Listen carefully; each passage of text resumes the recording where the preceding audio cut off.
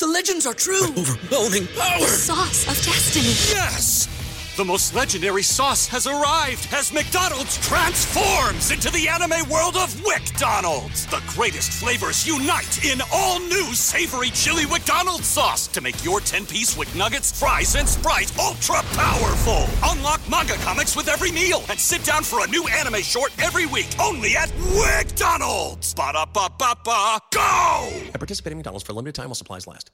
BetMGM has an unreal deal for sports fans in Maryland. Turn $5 into $150 instantly when you place your first wager at BetMGM. Simply download the BetMGM app and sign up using code OldLine150. Then, place a $5 wager on any sport. You'll receive $150 in bonus bets, regardless of your wager's outcome. And if you think the fun stops there, the King of Sportsbooks has plenty of surprises in store. Check out daily promotions, same-game parlays, live bets, and so much more. Download the app in Maryland today and get $150 in bonus bets instantly from your first wager. Only at BetMGM. BetMGM and GameSense remind you to play responsibly. See BetMGM.com for terms. 21 plus only. Maryland only. New customer offer. Subject to eligibility requirements. Rewards are non-withdrawable bonus bets that expire in 7 days. From issuance, please play responsibly. For help, visit mdgamblinghelp.org or call 1-800-GAMBLER in partnership with MGM National Harbor. Promotional not available in Washington, D.C. It's going to happen. I'm telling you. If you don't quit fooling around, it's going to catch up with you. If you don't quit pushing your luck, it's going to reach right out of the privet hedges and grab you. Why do you know what? Yes, if you don't stop pushing your luck, it's just going to reach out and grab you. About 10 minutes ago, I'm walking through Times Square under that fantastic sign that says the Bible in CinemaScope, widescreen, ultrascope, errata color. It's spread out all across the sky there, and the lights are lighting up. And in the middle of it all, there's a guy walking right down the sidewalk there with 16,000 people. And of course, you know what Times Square is like, you know. What was walking up and down. Anyway, he's walking down Times Square, and he's got a big sign. Holding it up. It's about 15 stories high, it looks like. It's got a big high pole, and on the top of the sign simply says, "Sin now, pay later." Which I kind of think puts it in sort of a nutshell.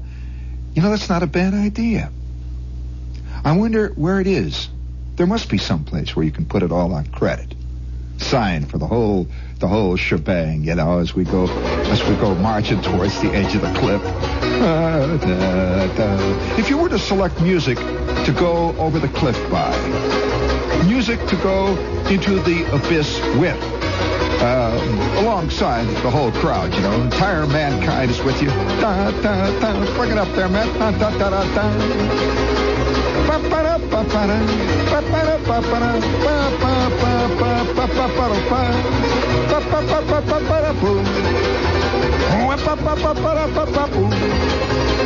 Terrible singer. But one thing about that, it's all style. And you know, speaking of style, I don't know what the meaning of this is here. I'm a great reader of out-of-town newspapers, and sometimes when you read out-of-town newspapers, you can tell what's happening out there in the world. That is, aside from what's happening right here in New York, which is not exactly the world. Here's one from Hunterdon County Democrat, which is in New Jersey, Flemington, New Jersey. It's a want ad. It said, "Free horse manure, basket or truck, rich from registered Arabian horses." I guess that's the best kind. I don't know.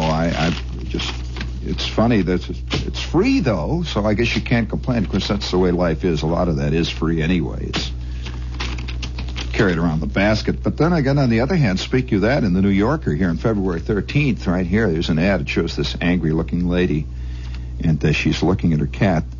And under the picture of this angry-looking lady, you see this caption. It says, "For women, Gant makes shirts, not blouses." So it kind of lays it out there. It's funny how surprisingly realistic a lot of this stuff gets. And before we go any further, would you please hit the money button in there, George, please? Miller High Life, the bright, clear taste in beer. Miller High Life, the champagne of bottled beer. There's only one champagne of bottled beer. Sparkling, flavorful, distinctive. Miller High Life. Brewed only in Milwaukee from a century-old recipe, Miller High Life has a rich heritage and tradition. A bright, clear taste. Unequaled, unquestioned, unchanging. Available on tap, in cans, and in the familiar crystal clear bottle. Miller High Life is always sparkling, flavorful, distinctive. Enjoy Miller High Life yourself. Miller High Life, the champagne of bottled beer. Yes, Miller High Life, the champagne of bottled beer. Yes, somebody sent me this three-color ad here. It's kind of a nice one, too. It's very pretty. It's in soft pastel shades. And it's called a grenade lighter. And it shows a hand here holding it. You see, it's a real grenade, too. And it really looks something. It looks and feels like a real hand grenade. But pull the ring or push the button, and you get an immediate light. They go on to say, realistic reproduction of a grenade assures this lighter of long, hard use, for it is a real conversation piece and a unique gift. Now, the key word in this, of course, is long, hard use. It's the kind of thing you just don't get tired of. Obviously, grenades have had a deep fascination for people since time began. And I can see a lot of different... This is a new idea in conversation pieces, actually. Grenade. Here, Charlie, watch. Here, catch. That'll cause a little excitement. I can see a whole new area of decor breaking out like this. For example, you can have a bazooka shell. Well, that's interesting looking. Have you ever seen a bazooka shell, Matt? Very attractive. It's very functional looking. Very streamlined. Looks very interesting. A bazooka shell that actually is an electric can opener. You just hook it. It's a lot of conversation. What's that over there, Myrtle? She says, well, nothing. Watch. And it costs a little. Then there's other things, too. I kind of think an 80-millimeter mortar shell would make a kind of a nice ashtray. Keep things moving in your house. Although I remember I did have an uncle. You know, it's a strange thing. I had an uncle who was in World War I. And this uncle had his house. He had all kinds of stuff like that sitting around the house. For example, he had as an umbrella stand, he had a gigantic shell. It was one of these big Bertha kinds, a big bronze shell. It was about 3.5 feet tall. It had been shot off at somebody. He just had the cartridge on there it was, and he had his canes and umbrellas and fishing rods and stuff. And that was the first thing you saw when you came in the house. And then after you got closer into the house, the different things, he had, for example, he had 105 shells cut off for ashtrays. Little 105 shells. And as paperweights, he had things like 3006 cartridges at the paperweights. And he was my nice uncle. And actually, he was not a warlike uncle. He just was something very basic about this thing. Now, if James Bond did not carry guns, I suspect James Bond would not be nearly as attractive to people. I mean, he carries big Roscoes. He's really, he shows up with a Roscoe, I'll tell you. You never heard that expression? Is that not an expression used here in the East, a Roscoe? Well, I remember as a kid, one of the first times I ever heard it said was the time that my father was working in this office, and a guy came in and held up the office where he was working. And there was a lot of excitement of people calling home. They're calling to my mother, and that my father was the cashier in this place. And of course, he was held up, and a big excitement. The newspapers were in. And my father came into the house, and my mother said, "What happened?" And my father, first thing he says, "Well, this guy came in. He was wearing a mask, and he pulled the biggest Roscoe out of his pocket you ever saw in your life. He pulled this Roscoe out, pointed it right in my face, and said, 'All right, hand it over.'" And I'm sitting there, I'm a little kid, and the idea of a guy pulling a big Roscoe out of his pocket and pointing it at somebody's face, my old man's face, and saying, "Hand it over." And the old man wasn't particularly scared. He was kind of amazed that somebody would pull a Roscoe. By the way, there's a cartoon like that in the New Yorker. It's an odd little cartoon this week. It shows a very distinguished-looking guy. Looks a little bit like, sort of a cross between Eugene Pallette, maybe Dean Rusk, with a little touch of Bernard Baruch. And he's standing there talking to a friendly little old lady in the bank. And the little old lady is in the, let's see, what department is she? Oh, paying and receiving. She's a friendly little old lady, with a little lace collar. And he's standing there with his Chesterfield coat with he's got the velvet collar around there and his little striped tie, and he's holding an umbrella, a bumbershoot, and he has a very pleasant look on his face.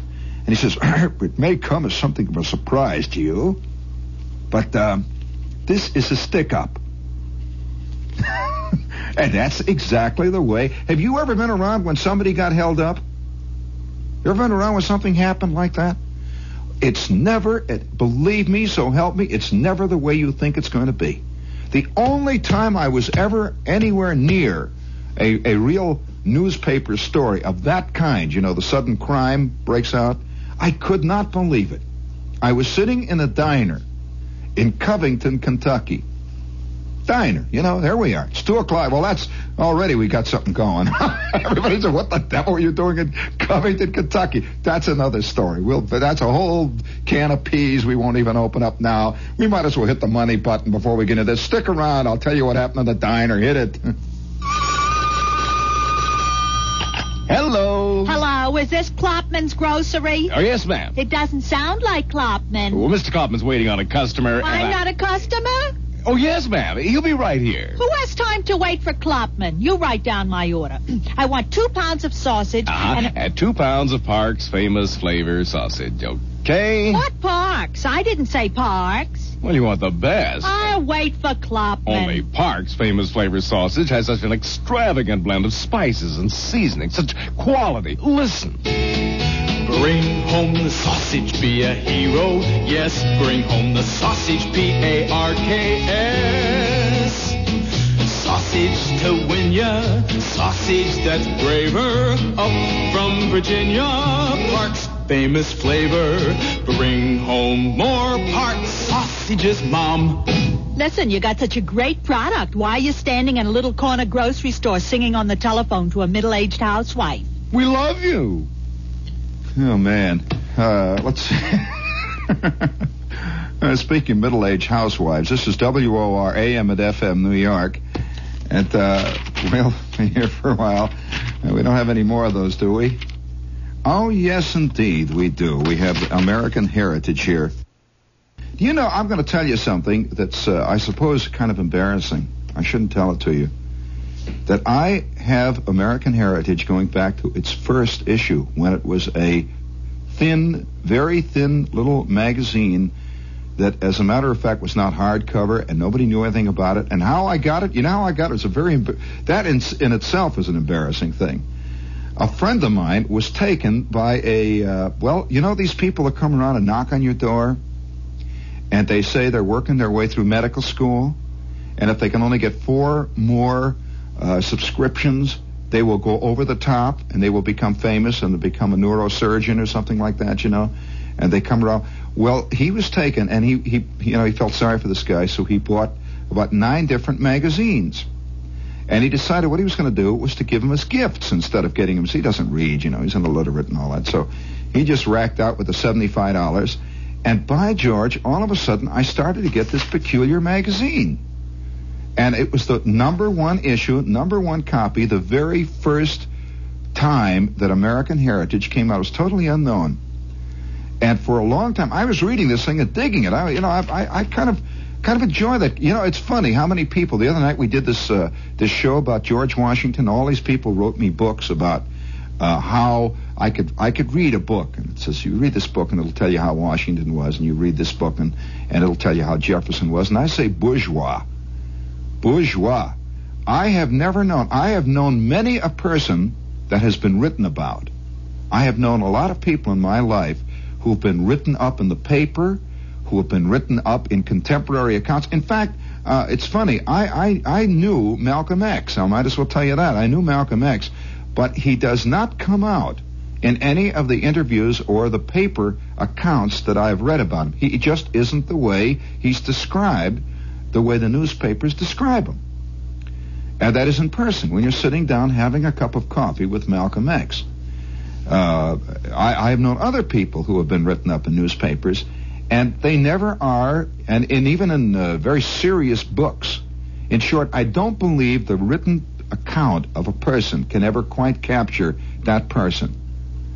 And so I still wonder how George Washington really was when he's putting his teeth in the morning. You know?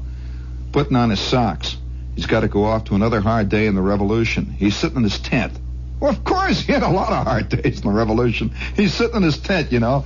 It's about the second or third year of the Revolution. The snow is up to the roof. And he's sitting in his tent, and they've been chased all over New Jersey, you know, and it looks like things are going from bad to worse, and now they're going even from worse to worser. And he's sitting in his tent, and he's pulling on his socks, and the wind is blowing in underneath the cot. And he hears a couple of guys griping out there, and another guy, fist fights breaking out there among the riflemen. And he puts his head in his hands, and he just sort of rubs his temples for a minute, you know, before he puts his wig on. So, boy, what a can of peas we've opened up here. What a can of peas. Oh, gee. Oh, man. And these things are never brought out. Not in the contemporary accounts of them. Well, anyway, getting back to American Heritage, if you'd like to find out about it, send your name and address with $1 to American Heritage, Box 711. This is a big hardcover magazine now. It's very important. It costs $3.95 per issue, and it is highly entertaining. And if you'd like to try it, send your name and address with $1 to American Heritage, Box 711, Great Neck, New York. Okay, and they'll send you a representative copy. Now, before we go any further, you want to hear more about Covington? Oh, boy. Talk about opening can of peas. Holy smokes. I don't even know whether they use that expression here in New York. Open up a can of peas? You don't use that? What a can of peas. Before we go any further, tomorrow night we are at the Limelight.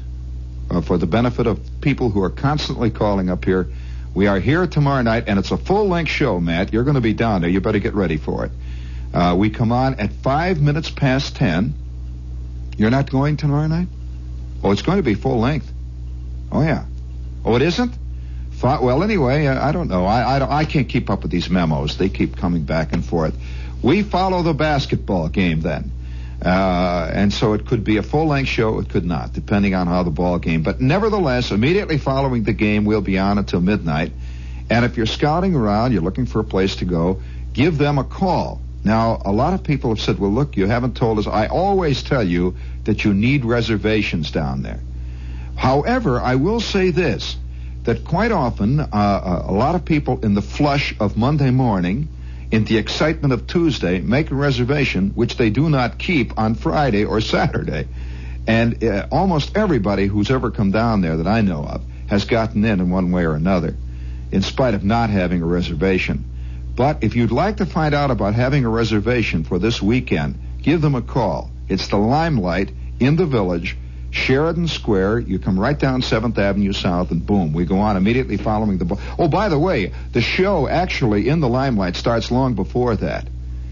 If you have, yeah, that's right. If you have a reservation, you better get down there by no later than, 9:45.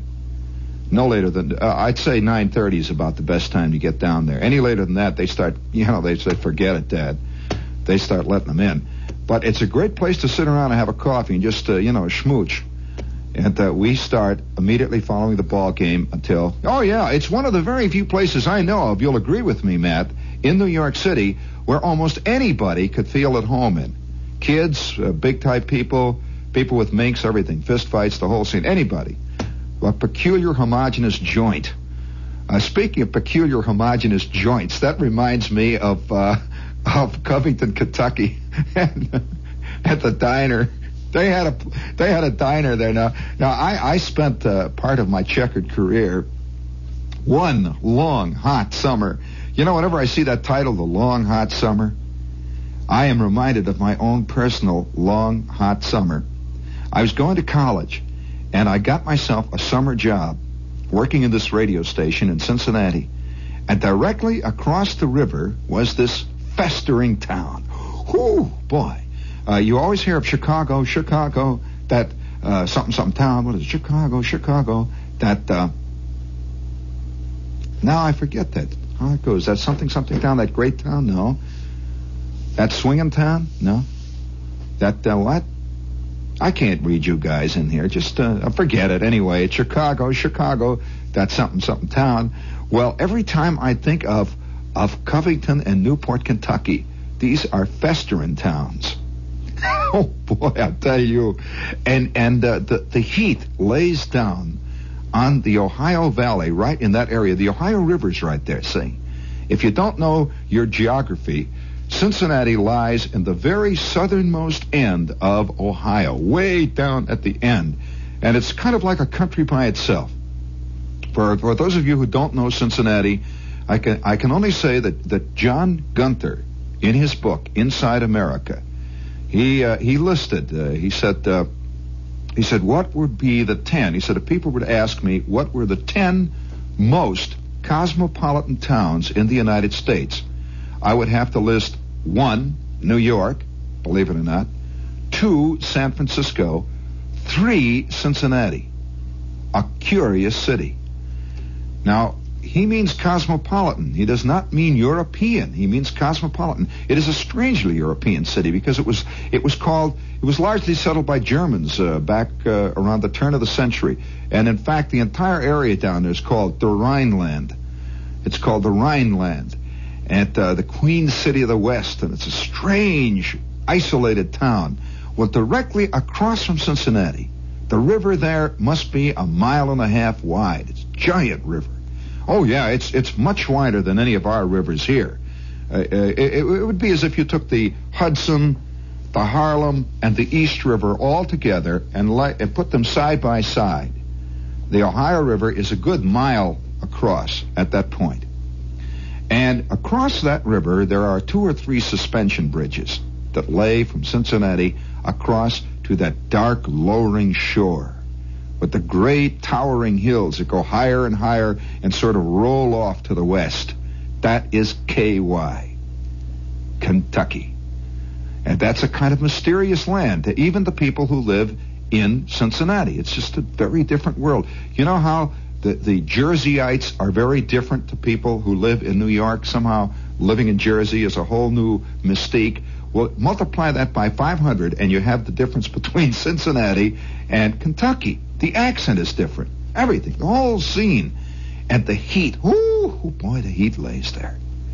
That heat just sort of lays down in that river. And about August, you can smell the river. And it does. Now, it isn't the smell. It isn't the smell of decay or anything. It's just the river.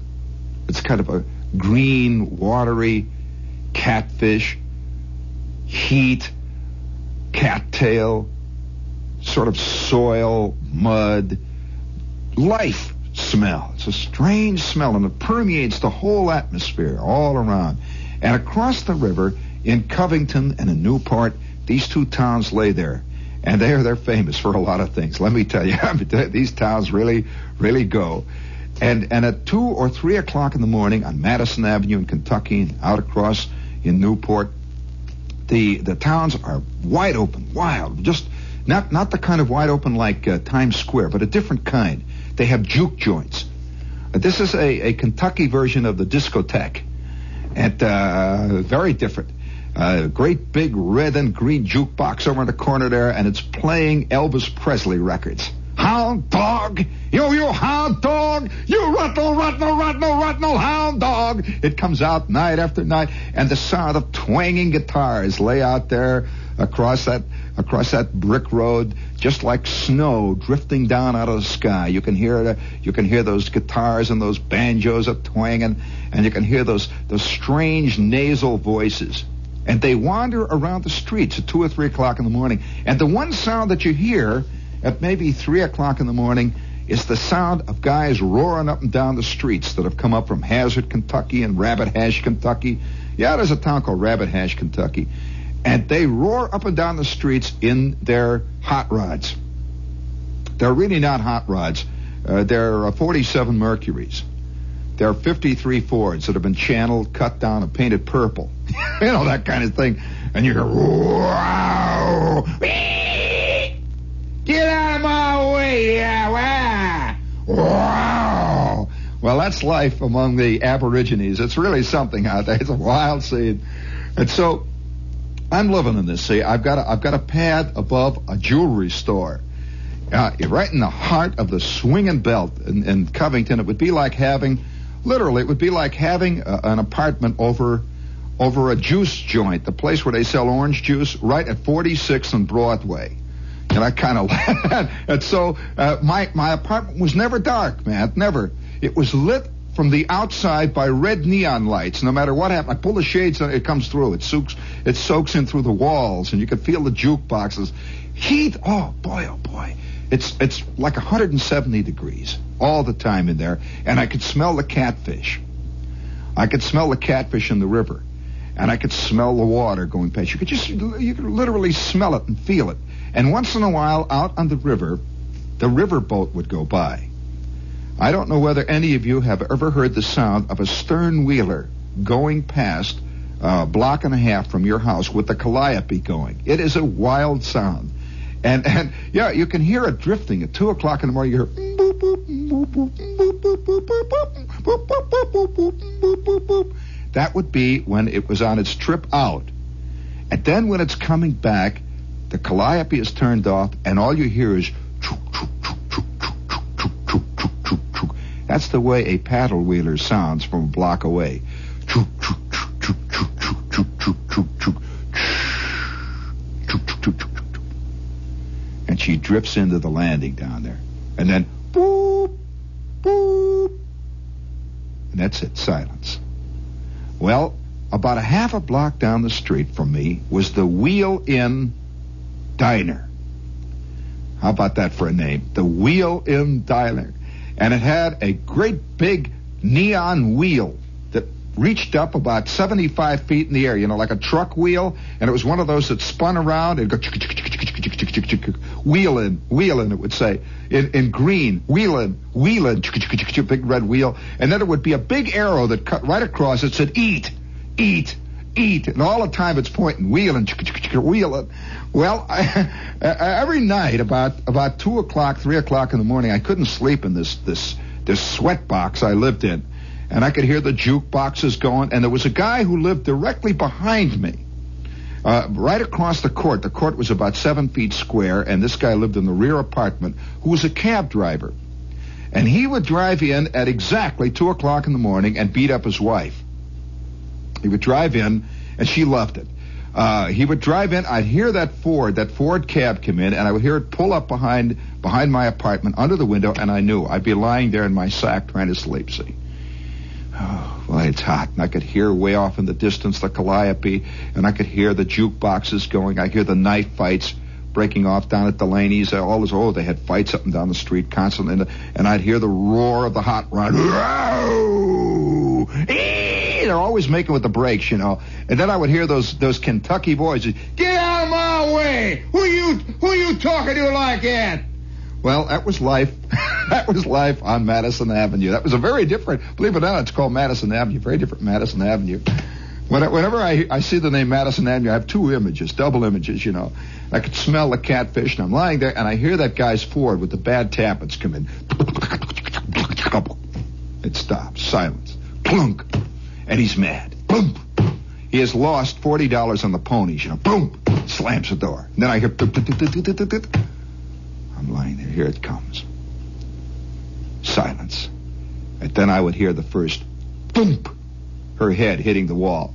I'm going to kill you one day, Clem. I'm going to kill you. Oh, yeah? Boom.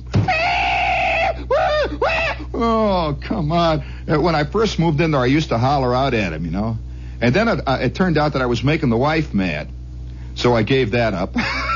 So that was the way it was. All right, now you got the picture. Well, every night when I found I couldn't sleep, which was every night about 2:30, I would get up. And remember, I had a radio program at 5 a.m. So I would get up, and I would walk down onto that brick road, and I would see the purple Fords going past and hear the yelling and the hollering and the guitars crunching over other guys' heads, and I could hear the knives going into ribs. And I would walk down to the middle of the next block to the Wheel Inn Diner. And it was brightly lit. You know how diners are with the with the big white lights all over the place and the chrome and the stainless steel and everything. It was very antiseptic. And always back of the counter is Clem, big fat guy. He's back there and always say, "Hi, boy." I'd come in. They didn't know. They were, "Hi, boy." That's Kentucky. "Hi, boy." And there was a woman there named Emily who worked behind the counter, big fat blonde who had rings all over her. She had big earrings that hung down to her knees, that kind of stuff. And she's working back there with a white costume. I'd come in. I'd sit down in the middle there. And 2 or 3 guys, truck drivers, would be down at the other end. A couple of truck drivers would be at the other end. And then there would be 2 or 3 people on dates, what euphemistically were called dates in Kentucky. Oh, wow. You never saw more adenoids in your life. And I'm sitting there. No, it's really a little surprising, to see a pair of adenoids come in with feet, literally, with a hat on top. And they'd sit down there at the other end. I hear those voices twanging. The jukebox starts roaring out. Ernest Tubb record is booming out, or maybe the Delmore Twins are racking it out, or Grandpa Jones starts singing, "I want to come back to you, baby, pow. I want to come back to you now, pow, pow, pow. I want to come back. I want to come back, pow, pow, pow, pow. I'm going to go on." Oh, boy.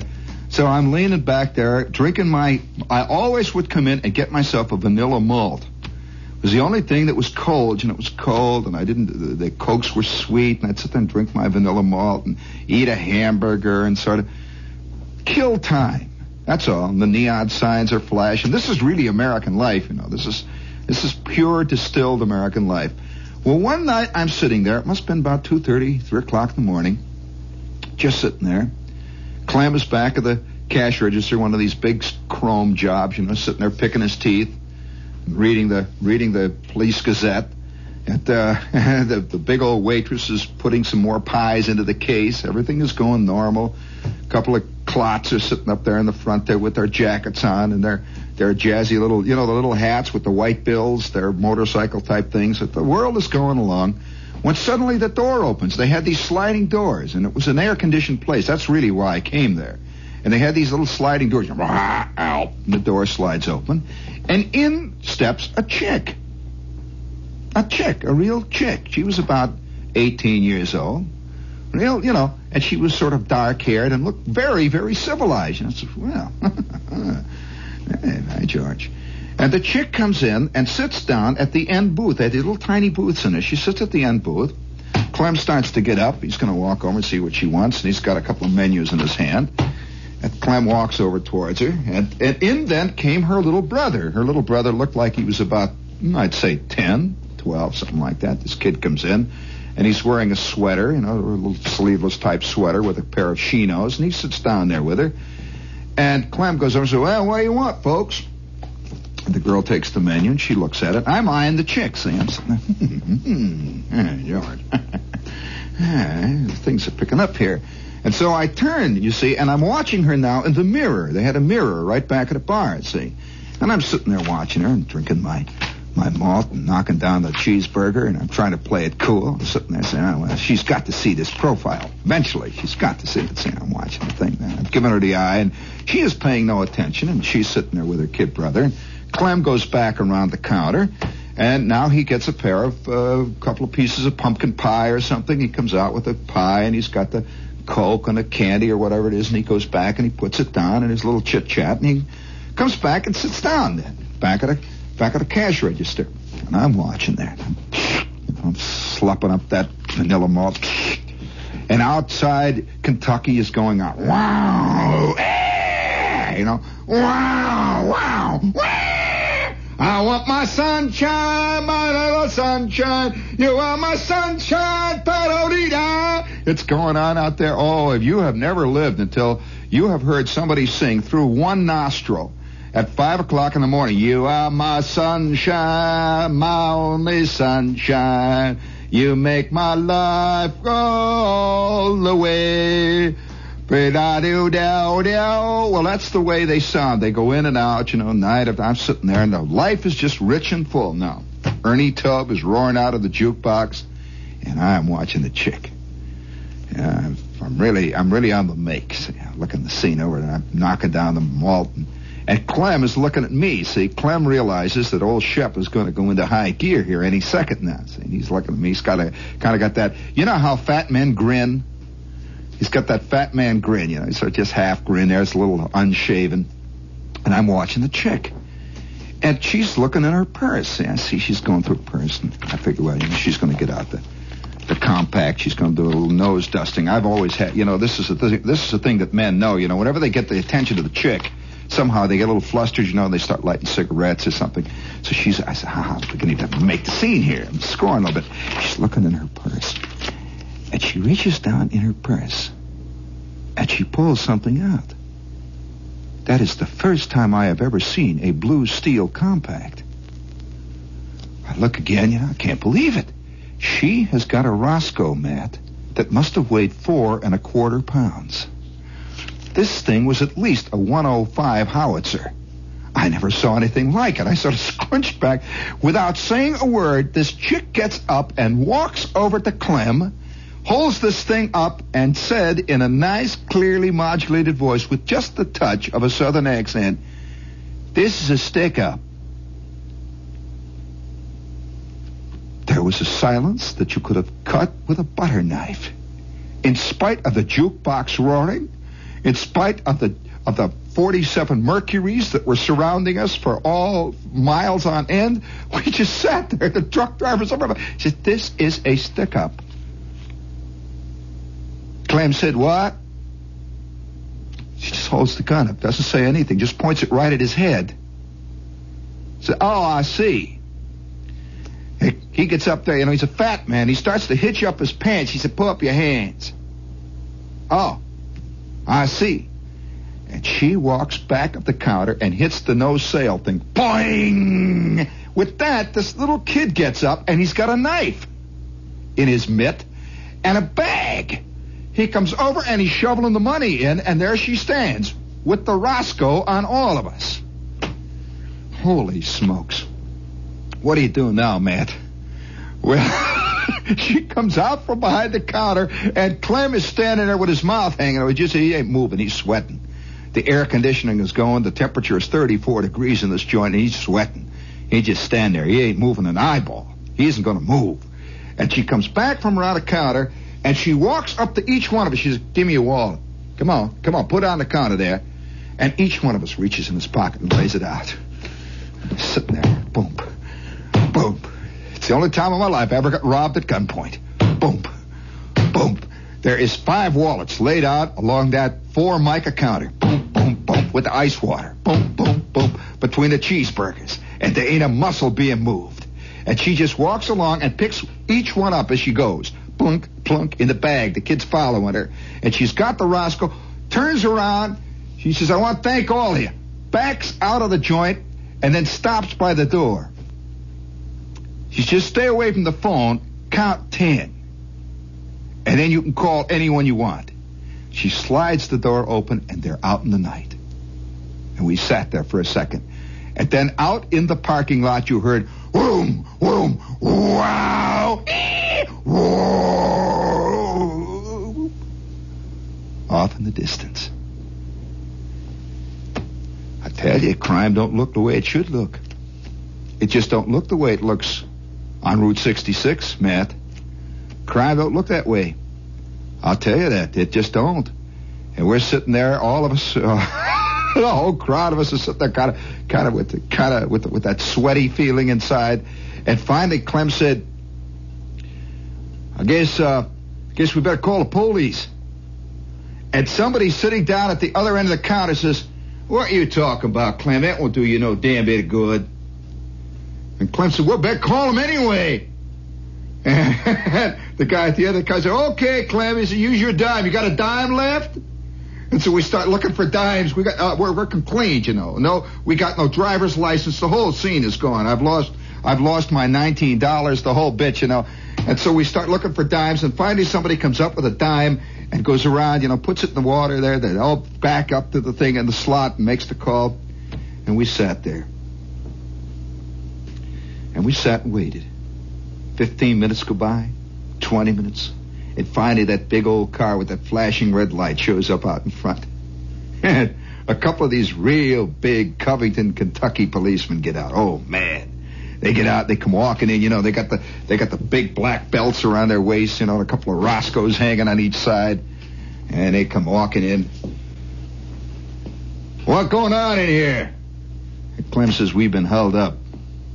Yeah, well, all right, let's have a description. Oh, if you sit down here, give me a description. It's he gets out his notebook. And Clem says, well, it was a girl. A girl, kind of a dark, pretty girl come in here. He said, oh, I know, that's Clara. Yeah, okay. That's Clara. Yeah, that's Clara. She's been knocking over joints all around. She's just come up from, I believe, she come up from Louisville. Yeah, okay. What time's she in here? Let's see, what time is it now? It's 17 minutes past 3. Say, what time? You figure it's about 10 minutes to 3 she came in here? Okay. 2:51. Was she accompanied? And yeah, she came with a little kid. It looks like, yeah, it's Howard. Okay, Howard came in here. We're sitting there. It just don't look like Route 66, This ain't the way it should be. And one of the guys at the end says, you think you'll get him? Sheriff? I ain't no sheriff, but I don't think so, no. So I figure we'll get him about spring, maybe. We'll get him next spring. So we'll get him. Don't worry about it. And somebody says, well, what about my driver's license? And you just got to go down to City Hall tomorrow, tell them that Claire was around, that's all. Maybe they'll find it in the river. Out they go. And I hear the sound, whoop, whoop. Off goes the fuzz.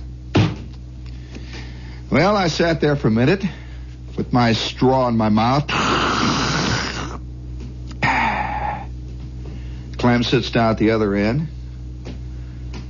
And I'm reaching in my pocket to pay. Clem says, it's on the house tonight. We're all busted. I go out into the darkness now. It's now about 3:45, and the heat is laying down on me. A couple of Mercuries go by, and I can hear the jukeboxes roaring out of the next juke joint. And I can hear Ernest Tubb wailing in the darkness out there. And somewhere off in the distance, the old paddle wheeler is getting ready to make its first morning trip. Chook, chook, chook, chook, chook, chook, chook, chook, chook, chook, chook, chook, chook, chook, chook. Oh, life is rich. Life is real. Life is life. I'm the sheik of Araby. And your love, baby, belongs to me. Some night when you're asleep, into your tent I'll creep. The stars above. Bring it up there, man. La da da da. La da da da da. La da da da da da. What da da da da da. Ba ba ba ba ba ba.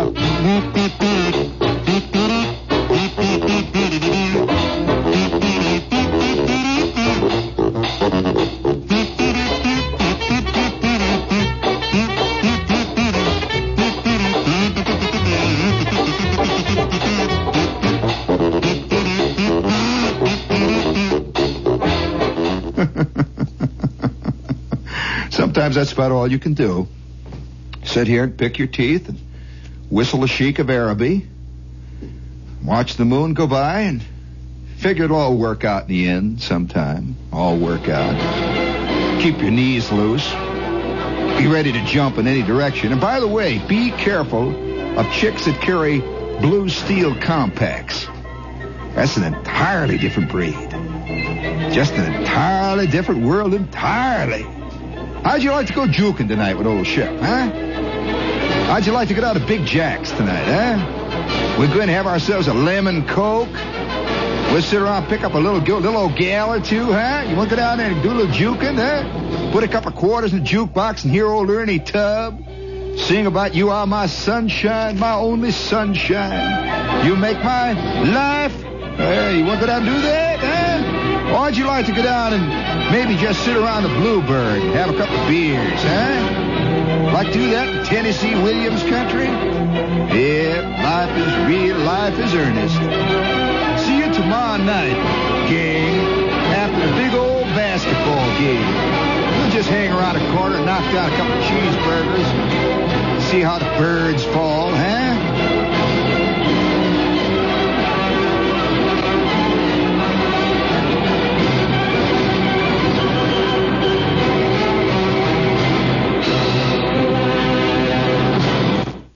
BetMGM has an unreal deal for sports fans in Maryland. Turn $5 into $150 instantly when you place your first wager at BetMGM. Simply download the BetMGM app and sign up using code OldLine150. Then, place a $5 wager on any sport. You'll receive $150 in bonus bets, regardless of your wager's outcome. And if you think the fun stops there, the king of sportsbooks has plenty of surprises in store. Check out daily promotions, same-game parlays, live bets, and so much more. Download the app in Maryland today and get $150 in bonus bets instantly from your first wager. Only at BetMGM.